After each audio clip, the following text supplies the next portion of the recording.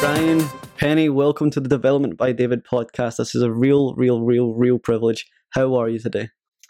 I'm doing great, Dave. I've carved out a bit of white space for myself this month after a bloody long few years grafting, hustling, doing lots of work. So I'm in a very good space at the moment. Things are settling down for the summer. And it's a privilege to be on this podcast. Just the snippets of what I've heard about yourself and just chatting to you for a few minutes before the podcast. I feel quite honoured sitting here now. Really looking forward to this. Oh, mate, I'm absolutely honoured to have you. And if anyone deserves some downtime, it is you, from the initiatives that you've been running over the last few years, the projects you've been managing and the things that you've been working on. No one deserves that space more than you. So for the listeners who aren't familiar with you yet, who is Brian Pennie today in 2022? Who is Brian Pennie in 2022? Wow, it's an interesting question. I often feel it's very hard to say who you are. It's nearly easier to say what you're not. And I really is the ego answering this question? Is something else answering this question? It's an interesting one. So quick one, I suppose. Quick summary. So what I was, and what I am not now is an anxious heroin addict who just reacts to trauma and the world that he lives in. That's what I was for the first 35 years of my life. As an adult, chronically addicted to heroin for 15 years. And I looked like an anxious addict, I felt like an anxious addict, and I thought like an anxious addict. And that's how I defined myself. Let's say the conceptual sense of self. The ego was the addict that protected my addiction at all costs. And I'm forever grateful. I feel very, I don't know, just so grateful that I had a shift in perspective. Somehow I got lucky in 2013 and I started looking at the world through a different lens. I found another addiction, you could call it a passion or an obsession, in learning and personal development and health, the opposite of everything that I've done in addiction. And I've been on quite a crazy journey the last 9 years, coming up to 9 years now. I done a degree in psychology, a master's. I got my PhD last year. I lecture in neuroscience. I'm interested in the neuroscience of the brain, of addiction and stuff like that. Wrote a book and built a business. So you could call it a very passionate, semi-addicted person with positive addictions. That's who I am today. But happy and loving life. And it's all about looking after the foundations of your mental and emotional health. And that's really what I'm all about. And sharing it with other people, which are the program that I've developed for myself, and now share with other people. I think the listeners will be so enticed already, and they'll resonate when I say this. Like, I believe that the journey that you've been on and that you've just displayed there is the embodiment of development. You've not only developed the persona that the world sees, which is a canvas of your charisma that everyone's already experienced, your values, your education, your demeanor, but also you've developed neurologically, like from all the posts that I've seen online. And my podcast usually walks through the life of a guest, and yours is incredible. You've even brought it to life there. But you speak about a kind of pivotal point in 2013 where your life changed. Before we touch on that, can we speak about what life was really like as a young man in Ireland? Yeah, definitely. And I think it's important to note that I came from a very loving family. I was really a good family. I was looked after and stuff like that. But there was a lot of trauma in my family as well. There was alcoholism and stuff like that. So I always felt loved, but there was a lot of alcoholism as well. So I always felt scared as well. And I came into the world with a condition known as intestinal malrotation, which basically means that my guts were twisted. And I nearly died as an infant. I was misdiagnosed. I lost half my body weight. I was only a couple of weeks old, rushed into hospital. And what many people don't know, like, my trauma started at a very early age. I actually had an operation as an infant without a general anesthetic. It's crazy. It was only in 1985 that the medical practice realized that infants experience pain like normal adults. It was a practice based on evidence from the 1940s, and it was just a crazy thing. And there was an outcry when they realized that in 85. But I had this operation in 1978, excuse me, without a general anesthetic. I had complications for the next year of my life from the surgery, and no pain meds because they didn't believe those circuits were embedded. We now know that the fetus experiences pain, and although we can't remember, it was based on memory evidence. It was crazy. But so I was basically traumatized for the first year of my life, and I sort of, it set the tone for me to be highly anxious, highly agitated, and I just I just have memories of worrying all the time. I worried about the death of my family. I worried about what was going to happen. I was always scanning the world for danger, because that's how I was trained as an organism. And I was just a worried, scared little kid that was looking for a way out. That's I think that's the early part of my life anyway.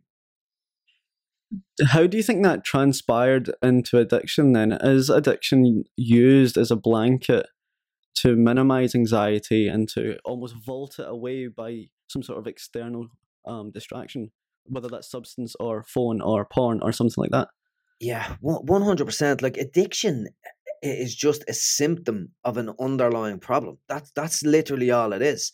So for me, and you find so many people with addiction issues had trauma, some kind of trauma in their life, some kind of relative trauma. It doesn't have to be this big, huge trauma, but it's some kind of trauma in their lives, and it's a form of escape. Like, we talk about, oh, I'm going to get out of my head.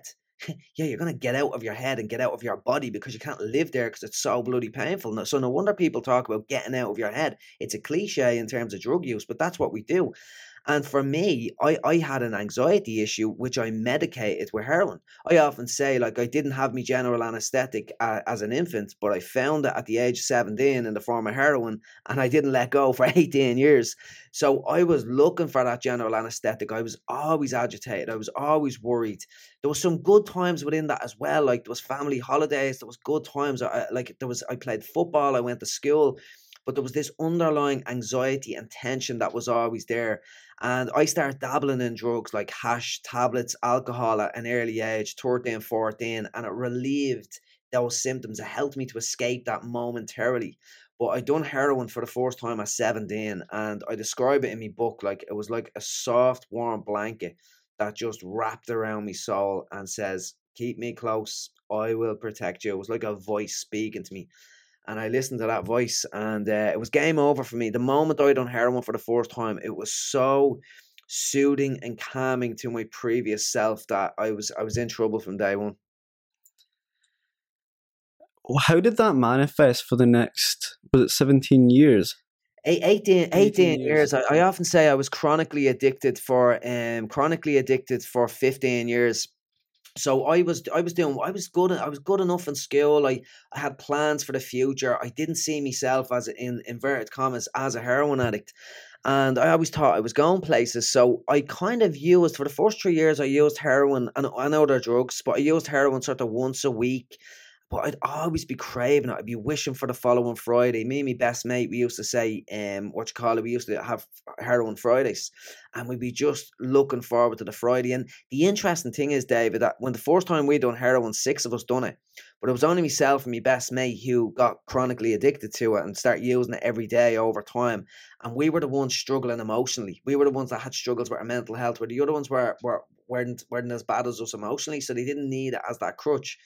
So it kind of just, we used it once a week, and then over time, it started creeping into twice a week. And we seen ourselves as going out, party animals, having a laugh, teenagers going into our early 20s. So we didn't think of ourselves as addicts, but slowly but surely, it had me from the very first moment. I can only talk to myself. But it was like it just put a little the noose around my neck, and as time went by, it was pulling tighter and tighter and tighter. And anxiety was getting worse through drug use, through drink use, and I started having panic attacks then at the age of 20. And when I had my first panic attack, I'll never forget it. I thought it was like death. I thought it was dying. I didn't think it was a panic attack. We hadn't even got that terminology back then. But my baseline level after the panic attack, my baseline level of anxiety was just so much higher. And I remember going to the doctor, and he gave me benzodiazepine, like Valium and Anxicam, for the first week. And I says, "Wow, this is a potential solution. This works." And I went back to him after a week, and I was mixing with heroin. The heroin had me sucked in. I was doing it 2, 3 times a week at this stage, and I knew that helped anxiety. And then when I went back to the doctor, my GP, and I says, "Can I get more of the Valium? I need them for my anxiety." And he says, "Oh, that's just a short-term fix. You'll need to work on yourself. You need to do therapy. You'll need to read a book. Here's a book." He gave me the name of a book, and I'm like, a book isn't going to help me. And I remember walking out of the doctor's office, because people in addiction, many of them, I can only speak for myself, but I have seen this a lot, were masters of self-deception, of rationalizing, of justifying.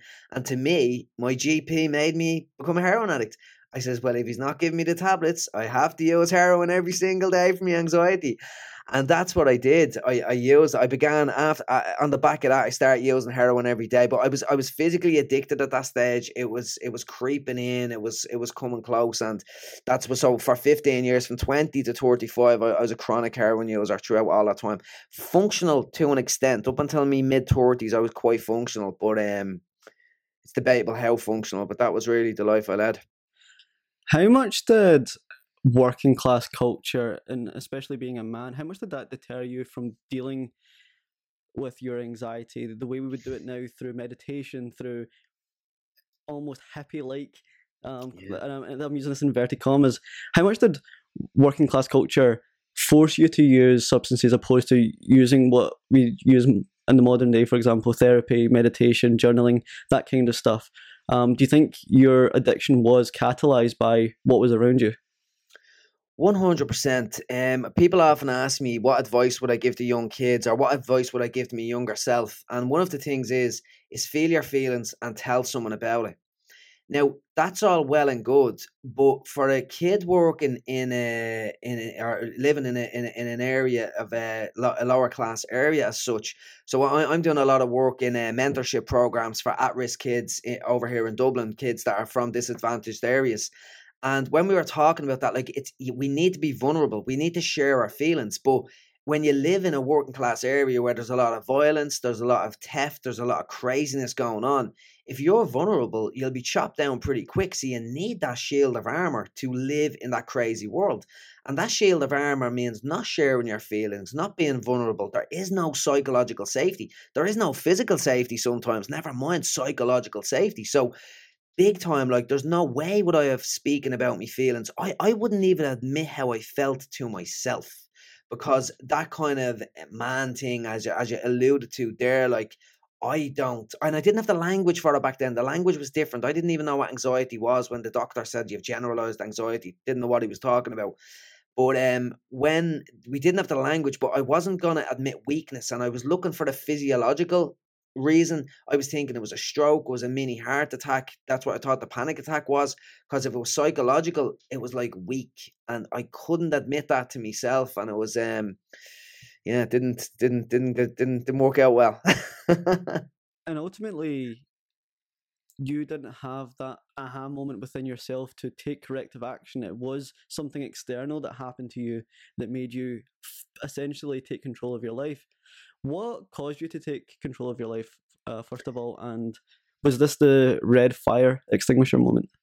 This was the red fire extinguisher moment, and it's really interesting. Like there was a priest there's a priest that in a treatment center that I talked to one time, and he was an amazing man. He had a lot of experience in addiction, and he called it. He said it's not an addiction center; it's an awareness center. It's all about awareness, and that really resonated with me, because I think the opposite of addiction. I know Johann Hari talks about the opposite of addiction being connection, and I agree with that.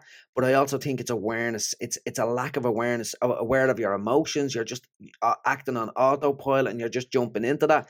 So unlike some people that I've noticed in addiction, in active addiction, they have an awareness of what's going on. I was sort of just lost in my own mind. I was a black belt in self-deception, like I really was, and I was weaving these lies and these stories, and I was just lost in my own head, and I needed to be shaken to the core. And it was like I mentioned earlier, I was a functional addict, so I had a job for a lot of me addiction.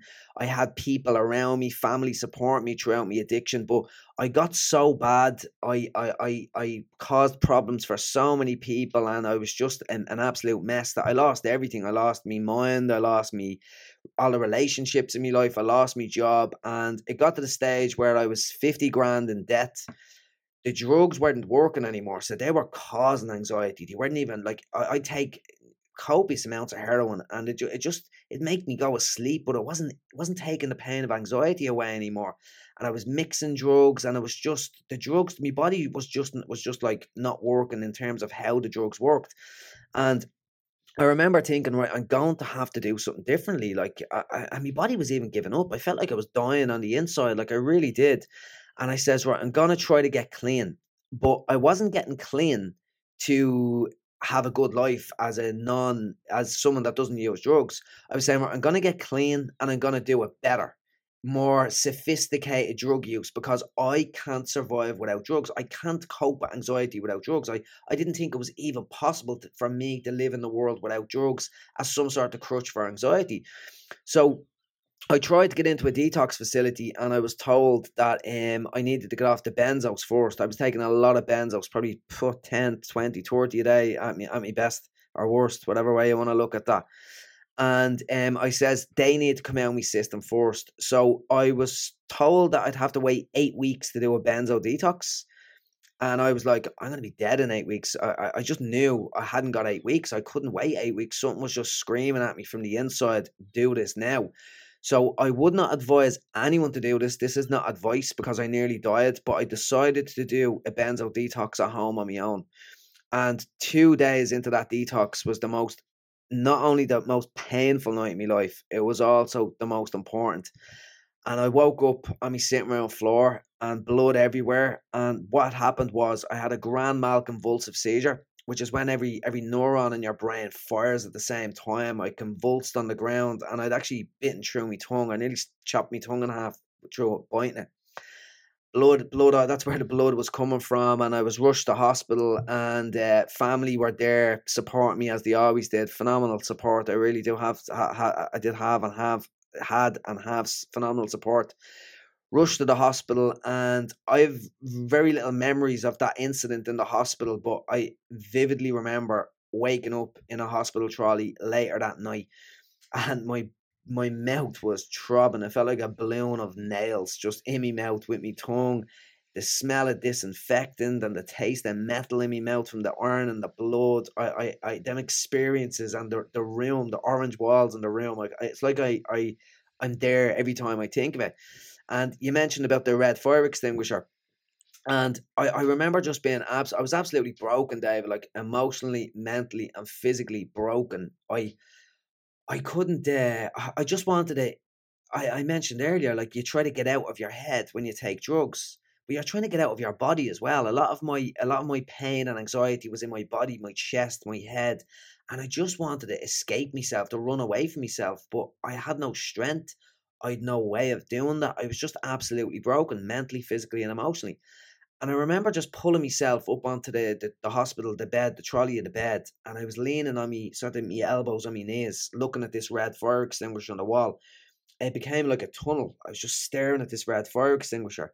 And I couldn't label it. I was trying to label this fire extinguisher on the wall. And I was saying, well, what is that? And I was trying to name it and label it. And I couldn't come up with the words for the object. And I remember looking around the room, looking at other objects in the room, and I couldn't label anything. And a realization just came to me, oh my God, you're brain damaged. You're done. Game over. You're fucked. Nothing you can do now. You're done. You're brain damaged. And I was waiting. I always feared death. I was always that agitation, that anxiety, that fear. And I was waiting just to be overwhelmed. I was sort of just froze, waiting to be overwhelmed by that panic and that fear that chased me my entire life. But I remember just sort of this moment where I was just like, I am done. I give up. You win. Can't fight this anymore. I'm putting up the white flag. I surrender. I'm done. And I believe personally that that was the moment of nothing to do with myself. I was forced, beaten into submission by the pain of that night and the momentum of the previous months and years of addiction, breaking me body down, breaking me mind down. And that was just me waving the white flag. And that was the start. That moment, I believe, was the start of the rest of my life. It was like a dissolving of the ego, like it was smashed into pieces, like, you know? I can't imagine how that must feel after 18 years of escaping reality, and sometimes that reality being that the harsh truth that you cannot cope with your anxiety, to then having to surrender.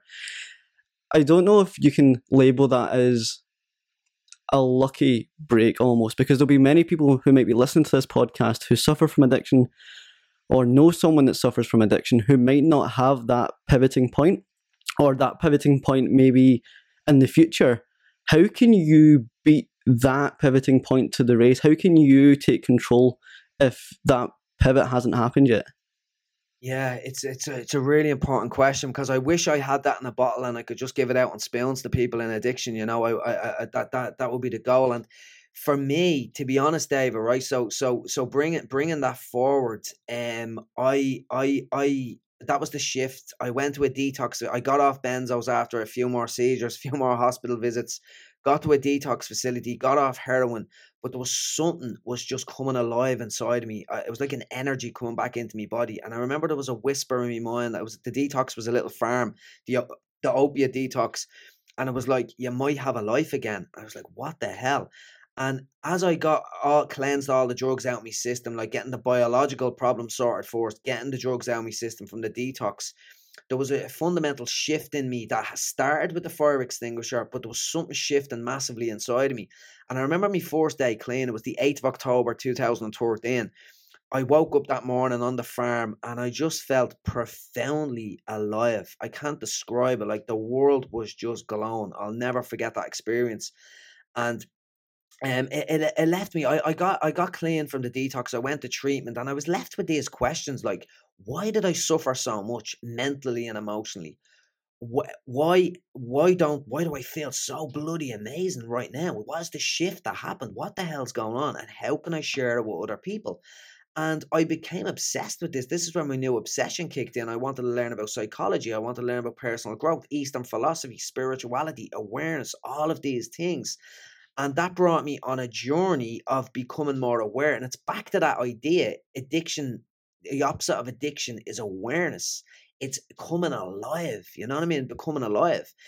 Now, before I go into that, and I think this is really, really important, I became addicted again. I would say for the first 2 years, let's call it addiction. And I went back to college and I wanted to do great in college. I really wanted to achieve and do really, really well. And my new addiction served that purpose. But I got back into the rat race. I started getting a little bit overstressed. I was trying to do too much. And I had a little mini relapse in 2015. So I don't talk about this much. It's in the book, but it doesn't come up too regularly. And I remember walking through the university in Maynooth in Kildare in Ireland, and there's these big giant sequoia trees. And when I first got clean, I was walking around on a bloody cloud. Like the world was just so amazing and everything was just alive, especially things in nature. And I remember being blown away by these giant sequoia trees. They were huge and they were awe-inspiring. They were just, I don't know, it was like I was at one with nature sometimes. It's just this phenomenal experience because I was so present, really.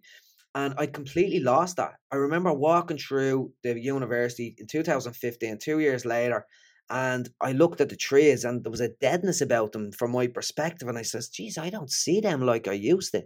And all of a sudden it all came crashing down to me that I started to I was let go of that gift I was given in 2013. I was focusing on external things and doing well in tests. I wasn't focusing on my emotional and mental health, on my meditation, on my spirituality, on my connection and awareness with other people. And that was a groundbreaking moment for me. And it was from that moment that I was nearly off to Tibet studying, meditating in the monastery for the rest of my life. That was my reaction to that, going to Nepal, going to chasing the striving for that peace of mind again. But that would have been more addictive thinking. So I chatted to a couple of people that I would consider mentors I suppose, in awareness and stuff like that. And they said, stay in academia, but make your emotional and mental health your number one priority. And I did that, and I began developing a program which has gone on to, I created a company on the back of that program, but it's all about creating awareness, creating values, and creating good habits in your life to stay on top of everything.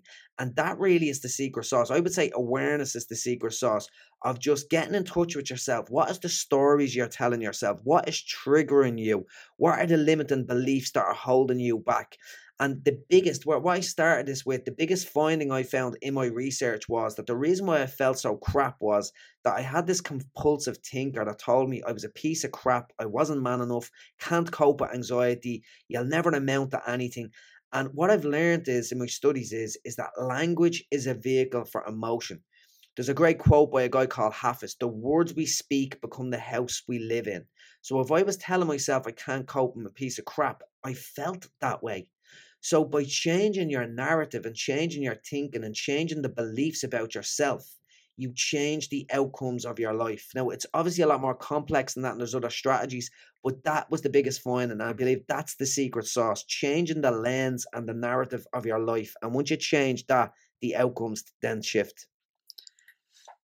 I have done that in my own personal life by reading memoirs of authors, and I know you're a huge proponent of Viktor Frankl's Man's Search for Meaning. I have a Amazing. very similar book that I lean on called The Forgotten Highlander, which is about, I'll send you a link to it. It's pulled me through lockdowns, where it's a very similar story where a Scottish veteran during World War II was captured as a prisoner of war and suffered extreme torture on the, what's it called, the death railway in Burma. He was captured on a prisoner of war ship that was blown up, survived on a raft in the sea for days. Then he was taken to Nagasaki, which was then invaded and blown up. And he just lived the most unfortunate life. Similarly, I just interviewed a gentleman called Nick Garris, who served... I noticed that. I listened to his podcast on Joe Rogan. Phenomenal. I'm dying to listen to your one, yeah. It is, and this is all his credit. Brilliant guest. And when I feel like I have those negative emotions and I have that poor inner monologue, I lean on Viktor Frankl's Man's Search for Meaning, The Forgotten Highlander, or Nick's story to give me almost a sense of gratitude. I'm grateful that I live in a house. I'm grateful that I have liberty. I'm grateful I have knowledge and love at my fingertips via this laptop. And just being aware of the opportunities that I have that others don't propels the way I speak to myself. It's that perspective shift almost. Yeah, that's huge. And I think that's really important as well. Like, mindfulness is brilliant. Meditation is brilliant. But there's so many elements and so many tactics to increase your awareness. Conversations like this increase your awareness. Chatting to friends, reading memoirs, reading books. It's really, really important. All of these tools, going for a walk in nature, exercise to reduce your stress levels, that increase your awareness as well. There's so many things that you can actually do. But there's something that I heard a couple of years ago that I think is absolutely critical, is that knowledge is not where the game is played. It's played in our actions. So it's reading the books and taking the learnings and putting them into your own life. Because I think true learning only happens in the actions. And I think that's what separates the people that want to change versus the people that do change, is the actual actions. I often speak to someone and they say, oh, I know about that. I know about gratitude, but do you practice it? No. So you obviously practice gratitude. You're reading the books, you're practicing the gratitude, you're implementing the tools. And that's where the true awareness comes, because I think awareness has many layers. People think, oh, I'm aware of my emotions. Yeah, you're aware of them. They're still pulling you from left and right, and you're getting angry, and they're pulling you all over the place. But true awareness is, and Viktor Frankl talks about the space between stimulus and response. So the stimulus is the trigger. The response might be you getting angry, but between the trigger and the anger, the potential anger, there's a space. And that's where true awareness lies. That's where true change lies for me. It's the same reason why we wake up in the morning to the sound of roadworks and we're raging. But yet, if the birds are tweeting, we wake up delightful. Like, it's that space that deciphers whether one sounds great and one sounds awful. But for you and I, they're just sounds. If you practice meditation and mindfulness, one is just as beautiful as the other. Oh, yeah, that brings me back, Dave. I remember it was I was when I first got clean. It was probably the early years. I was still living in my brother's house, the house where I had the addiction, and it's near the airport. And I remember being meditating, and the planes were annoying me coming overhead. Now every 5 minutes to be another plane. It's like they're ruining my meditation. Like, you know, stop the airport. Brian is meditating. And I remember I was listening to some book, and it's like you said, I don't know what book it was, but it says focus. It was somebody that was meditating, and I think the air conditioning was bothering them, so they start mindfully focusing on that. And I remember I switched and I says, right, when the airplanes come, I'm going to mindfully focus on the airplane noise. And I remember over time, it was a couple of weeks, and an airplane was coming. I says, oh, lovely, here's an airplane. And I just caught myself, oh my God, I've switched. I'm enjoying the airplanes. Nothing's changed except my inner world, my perception and my reaction to that, you know? I love the point that you brought up earlier about it's not having the knowledge, it's implementing the knowledge. Do you think that relapse that you had when you were staring at the tree in nature made you realize that you had such a almost fire hose of knowledge, wealth of knowledge, but did you realize that you weren't implementing any of it? Because I guess coming from the background that you have, and getting put into an environment in terms of academia, you probably felt like an imposter. So you probably had such a huge appetite to know as much as possible. So you, Brian Pennie, the heroin addict, couldn't get caught out. But by doing that, you didn't implement as much. You just learned everything. It was learned knowledge, not implemented knowledge. It was remembered knowledge, not actual embodied knowledge, right? Yeah, 100%. And whatever happened, with the shift I was whatever the shift I was gifted, I don't know what, with dumb luck I sometimes call it, whatever happened, that sort of raised me baseline of awareness. But you've got to work on yourself, and I was beginning to slip. I wasn't meditating as much. I wasn't being connected as much. I was basically swapping the college life, no, the college work. It was all about studying and learning, and I was just trying to pack in too much. And by packing in more, the spiritual practice or the awareness practices that I'd like to talk about, and they were sliding. And that's what was happening. It wasn't that I stopped doing it, but it was sliding. And once I start sliding on the tools and behaviors, the habits in my life that gave me that awareness, it started to drift away. So it was the lack of action, basically. Yeah. I had a very similar moment to that. I think I spoke about it in our private chats, that I lost my mum in 2020, and that was that moment for me.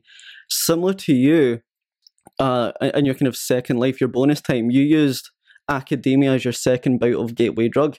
When you were a teen, it was hash that led on to heroin. The second time around, it seemed like academia, continuous improvement was your gateway drug. Fortunate for me, I found myself in circles that only the latter applied to me. When I was young, I was really ambitious.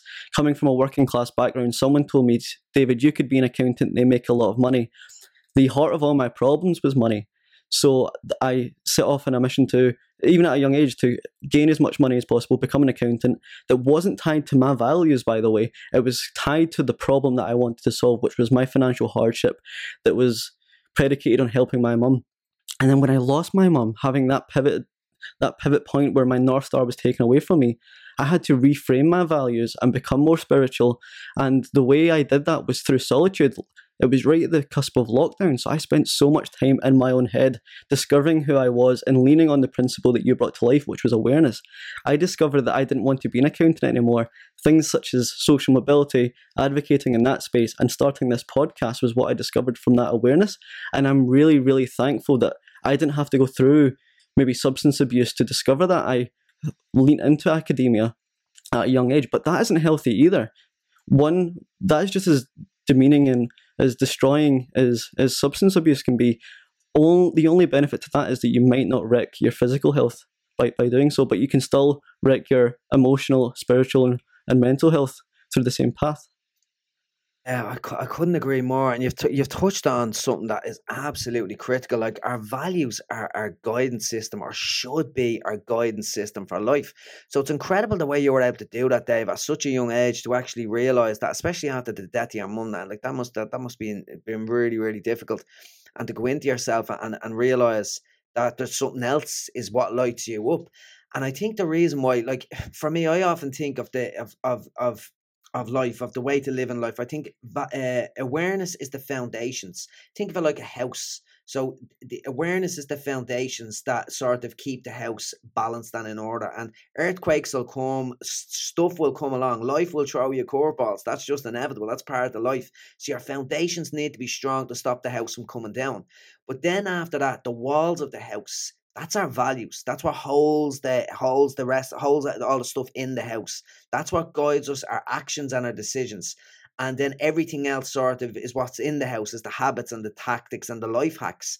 But our values are critical because they shine a light on our authentic selves, who we truly are. And you asked at the outset, who is Brian today? And I'll give you a couple of my values. So one of my number one values is energy. I protect my energy with my life, my mental and my health, physically and mentally, and my relationships. They're three of my core values. I always throw in boldness there as well, because I like to be bold and take risks. It's given me all these opportunities in my life. It really is. But that's who I am. I like to have good energy. I like to be bold. I place a lot of importance on my relationships and my mental and emotional health. That's probably who I am, a better description of that. but they shine a light on our purpose as well, on what we should be doing, on what lights that fire in our bellies, what makes us come alive. And I just think you've nailed it with that. Like, our values, what is important to us is absolutely critical. And so many people don't know what their values are. One thing that I loved reading about you, Brian, is the concept of values-based decision-making versus feelings-based decision-making. Can you bring that to life? Because I think that was golden. As soon as I read that, I had to take notes. It was fantastic because I realized I subconsciously could remember times I chose the latter over the first, and just hearing you and reading that principle that you brought to life, thereafter I have tried to lean on the first, the initial, the values-based decision making. I think it was golden, Brian. I really, really loved it. Yeah, it's so important. And I tried to frame everything that way for myself, David, as well. It's like, if you think of the example, so let's say boldness. Let's say you value boldness. You value putting yourself out into the world. So you make a values-based decision and you reach out. But let's say you're having a bit of a day, a stressful day. It's just not one of those good days. And you start to fear, everyone fears rejection. We don't like getting rejected. So we say, oh no, I won't reach out. I might get rejected. Well, that's feelings. Your feelings are driving the decision and you're not living towards your values. Let's say reliability and getting stuff done is what you value. You are someone that gets stuff done. But you wake up in the morning and your feelings are saying, hit the snooze button, take a sick day, take a day off. And that's the limbic brain. That's the monkey mind trying to take the easy road. Your feelings will always pull you. And I'm not talking about your gut or your instinct or your intuition. This is more negative feelings like avoiding uncomfortable pain and avoiding emotional pain. Like, let's say you're feeling a little bit stressed. The easy decision is have a drink, take a drug. Feelings-based decision. Whereas a values-based decision is go for a run, go for the gym, talk to a friend, be vulnerable with somebody and speak. That's taking a values-based decisions. So for every easy way out, like instant gratification, there's a more delayed gratification road, and it's usually the values-based decision. And there's a quote by a guy called Jerzy Gregorick, and I think it encapsulates this idea. Hard choices, easy life. Easy choices, hard life. And it's like, the hard choices are the values-based decisions. The easy choices are the feelings-based decisions. Have a drunk, avoid those difficult conversations, hit the snooze button, go have some fun. Epic, Brian. It reminds me of a mental model called, I think it's called the third order effect. And it really ties well into this. Second order effect, is it? Oh, perhaps. I would say it's nth order effect. It can be second, third, fourth order effect. Yeah, I love mental models. I'm obsessed with mental models, actually. So I think that's the one where, for example, it's the dichotomy of taking the escalator or taking the stairs. The first order effect is that you save calories. It's less exhaustive. It's instant gratification by taking the escalator. But the second order effect of that is that over time, by taking the stairs every single time, you're burning calories, you're looking after your physical health. And the third order effect is actually the mental dichotomy where you seek the challenge when a dichotomy of hard and easy presents itself. And it's crazy that over time, by choosing one or the other, your brain can adapt and make overarching holistic choices based on little minute micro decisions such as taking the escalator, taking the stairs. And I think you really brought that to life in your last example there. Oh man, it's so interesting you say that, because so exercise is sort of my first domino. It sort of kind of knocks down all the other dominoes of the day. Set your intentions for the day as well. It's really important. And I'd go to the gym 5-6 times a week. Some days it'd be an active rest day or something like that. But it's really about setting me intentions for the day. And I drive under an underground car park, and there's stairs up from the underground car park. And there's 2 escalators, one coming up, one coming down, and a stairs in the middle. And every day I take the stairs. And it's the day that I'm tempted to take the escalator that I'm like, oh God, I have to keep an eye on today. And I never even noticed that. That comes to what you have said there. It's the third order effect. It's setting the tone for the hard. The harder is harder, but it's the easier route at the end of the day. I love it, mate. I read your Medium article about detailing how your brain scans between sobriety and 5 years thereafter. Your brain scans were completely polarized in terms of how they looked in terms of its matter and its structure. If you told me that prior to knowing your story, I would have called it a miracle, as bullshit. But reading your story, it's completely factual. Can you bring to life how perhaps heroin or addiction can really change your brain and bring to life how malleable our brains really are. Yeah, 100%. So it was really interesting. So the day, 2 days before my first day clean that we talked about earlier on, so it would have been the 11th of October, a woman called Dr. Johanna Iris came into the detox looking for subjects to be part of a brain study. They were checking the impact of methadone and feeling effect on the brain. So I was part of that brain study, got an fMRI scan, and then I done my PhD in the Institute of Neuroscience 5 years later. So I was able to have access to an fMRI scanner in there. So we done another scan and scanned the comparisons of the brain. Now, it's quite difficult to analyze direct comparisons of structural brains, and they were a different resolution, but we could visually see like huge changes in areas of my brain, particularly the amygdala, which is the fear center of the brain. But it was from a robust scientific perspective, it was difficult to analyze. So what we done was we done a very robust procedure, analytical method called BrainPad, which is basically assessing using a machine learning technique to assess the density of the grey matter of the brain. And what we found was that we huge structural density changes in my brain 5 years later. And what BrainPad scores do, they predict the age of the brain based on the actual brain versus chronological age. And in the 5 years that I'd from 2013 to 2018, I'd reduced the age of my brain by 6 years. So when I was 39, I had the chronological age of 39, but the brain predicted age of a 29-year-old man, and I'd reduced that over time. And then I stopped doing heroin, I started exercising, I started learning. But for me, it all came by changing my relationship with anxiety. I have a wonderful relationship with anxiety today. Stress, anxiety, bring it on. It's changing that perspective allowed everything else to come into my life, and that was really where the big brain changes came from. Brilliant, Brian. You spoke about the amygdala and its responsibility. What are the other parts of the brain responsible for? So there's different areas. So like the brain, for anyone out there, like, so you might have heard of neuroplasticity. So the brain is plastic, basically. Whatever you rest your mind upon, the brain will take that shape, be it anger, guilt, worrying. I was in anxiety. My brain was a finely tuned anxiety machine because that's all I'd done for years, always worrying, always anxious. So that the amygdala is around the fear center of the brain.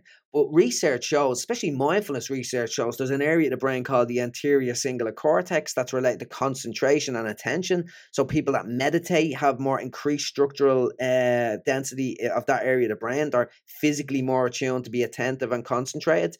There's an area of the brain called the insula that's associated with awareness, the awareness that we have.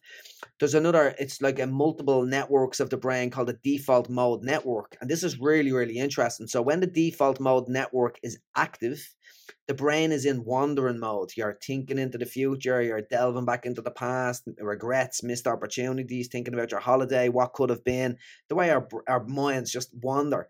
And what research shows is that people that meditate or spend a lot of time in the present moment, they change the default of their brains and knock this mode off. So they're basically more present and not jumping into the future and into the past, which is where our problems live. Like there's no real problems in the future. Yeah, you might be struggling to financially, and you might be struggling with things in the moment, but most of our problems are really future orientated, like in the moment, unless you're being attacked by a lion, like there's nothing right now that's actually has you in danger. Now, this triggers a lot of people because some people say, well, I've no money to pay the rent and I'm an alcoholic and I experiencing trauma. But you can deal with that in the moment. Like if I said to anybody, can you handle that for another 10 seconds? Of course they can. They're living that all of the time. But it's the extended projection of how that's going to play out. Like from what I think back in my story, I can't cope. I'll never be able to cope. I'm never going to be man enough. It's the extension of that as well. So we can change our brains to be more present rather than that past and future orientated. I love that. And I haven't remembered an example in my own life until recently, where I did a skydive. I did a skydive last week in Portugal. It was a bucket list item, and I was having this kind of role play in my head. I was thinking, "Oh, I'm anxious, I'm nervous." But what am I nervous about? I was asking the questions. Am I nervous about the free fall? No, I'm not. I'm nervous in case the free fall goes wrong. It's an event that may or may not happen in the future. Yeah. And then when I actually jumped out the plane and I was free falling, there was not an emotion in my body. I was present. I was not nervous about anything. it just shows that was an example for me that when I face worry or anxiety, I don't want to say anxiety, but anxiousness, it's not about the present. I'm never anxious about what's going on right now. It's just an event that may or may not happen in the future. Yeah, that's a great example, because it's like people say, yeah, I could die, but it's an expectation. It's a possible thing that may happen, because we can't predict the future. Nobody can predict the future. And that's where most of our worries lie, with a projected future that may or may not happen. You're here, so you survived the parachute jump. No need to worry. I know I've not got you for too much longer, mate, but your article about the aging effects of your brain and how you reverse that came with 12 habits. I want to unpick just a couple before we go. Yeah, 100%. One of my favorites was observing without engaging. What does that mean? That is absolutely critical. And that comes back to what we were talking about at the very start, David. Like, it's this ability to observe. Like, I think I mentioned at the start, who was Brian? He looked like an anxious addict. He thought like an anxious addict, and he felt like an anxious addict, right? So when I look in the mirror today, I don't look, think, or feel like an anxious addict. So what was I back then? I had thoughts and feelings, but like, they are just thoughts and feelings. They are not who we are. So whatever thoughts and feelings I have today, that doesn't determine who I am. So what we can do is, like, you can take a step back and observe what you're thinking. Right, I might kill myself if I jump out of this airplane. You can observe that thought. You feel anxious in your chest. You can take a step back and you can observe that feeling. You can feel whatever, and it's like we can take a step back and feel it. And there's a great metaphor that really encapsulates this. It's like clouds floating through a sky. Sometimes they're dark and angry clouds. Sometimes they're bright and fluffy, joyful, happy.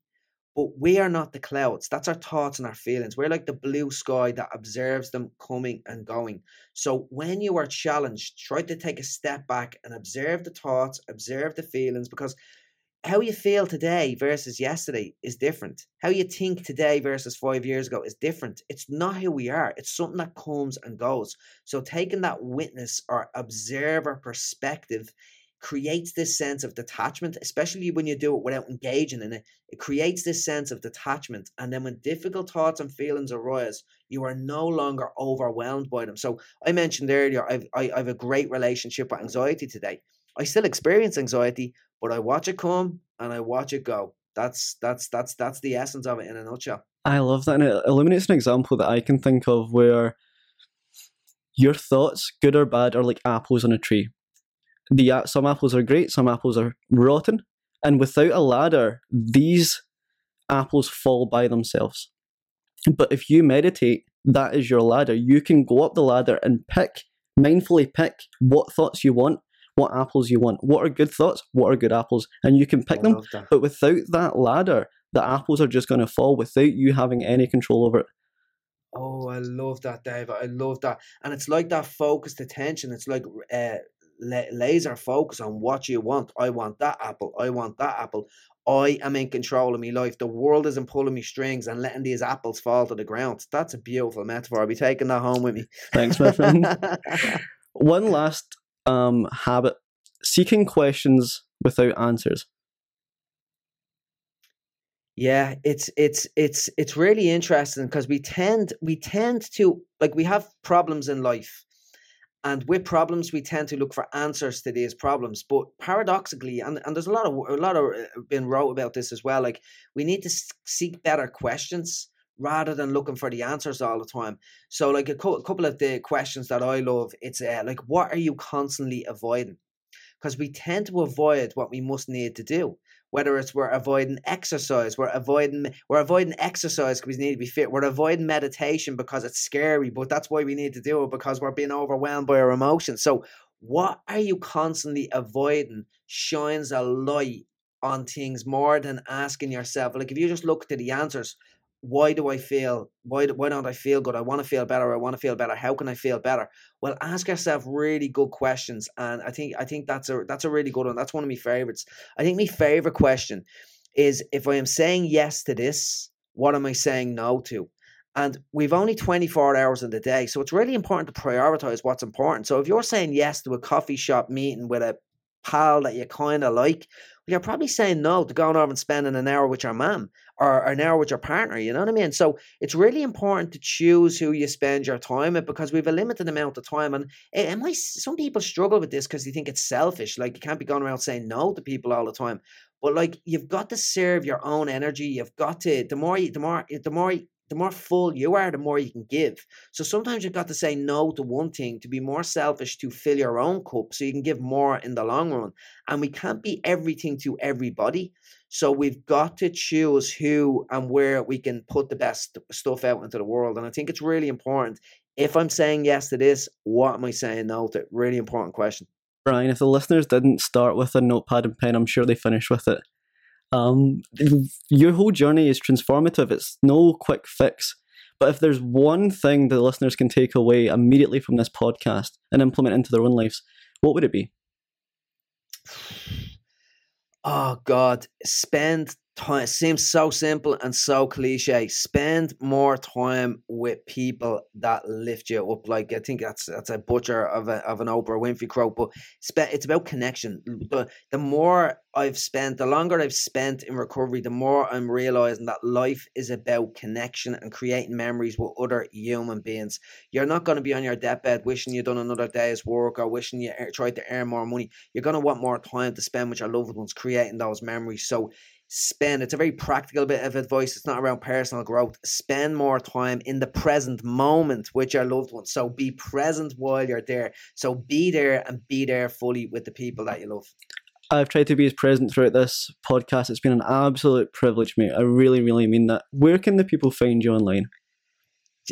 So you can find me on the best place to go is brianpennie.com. So it's Brian Pennie, BrianPennie.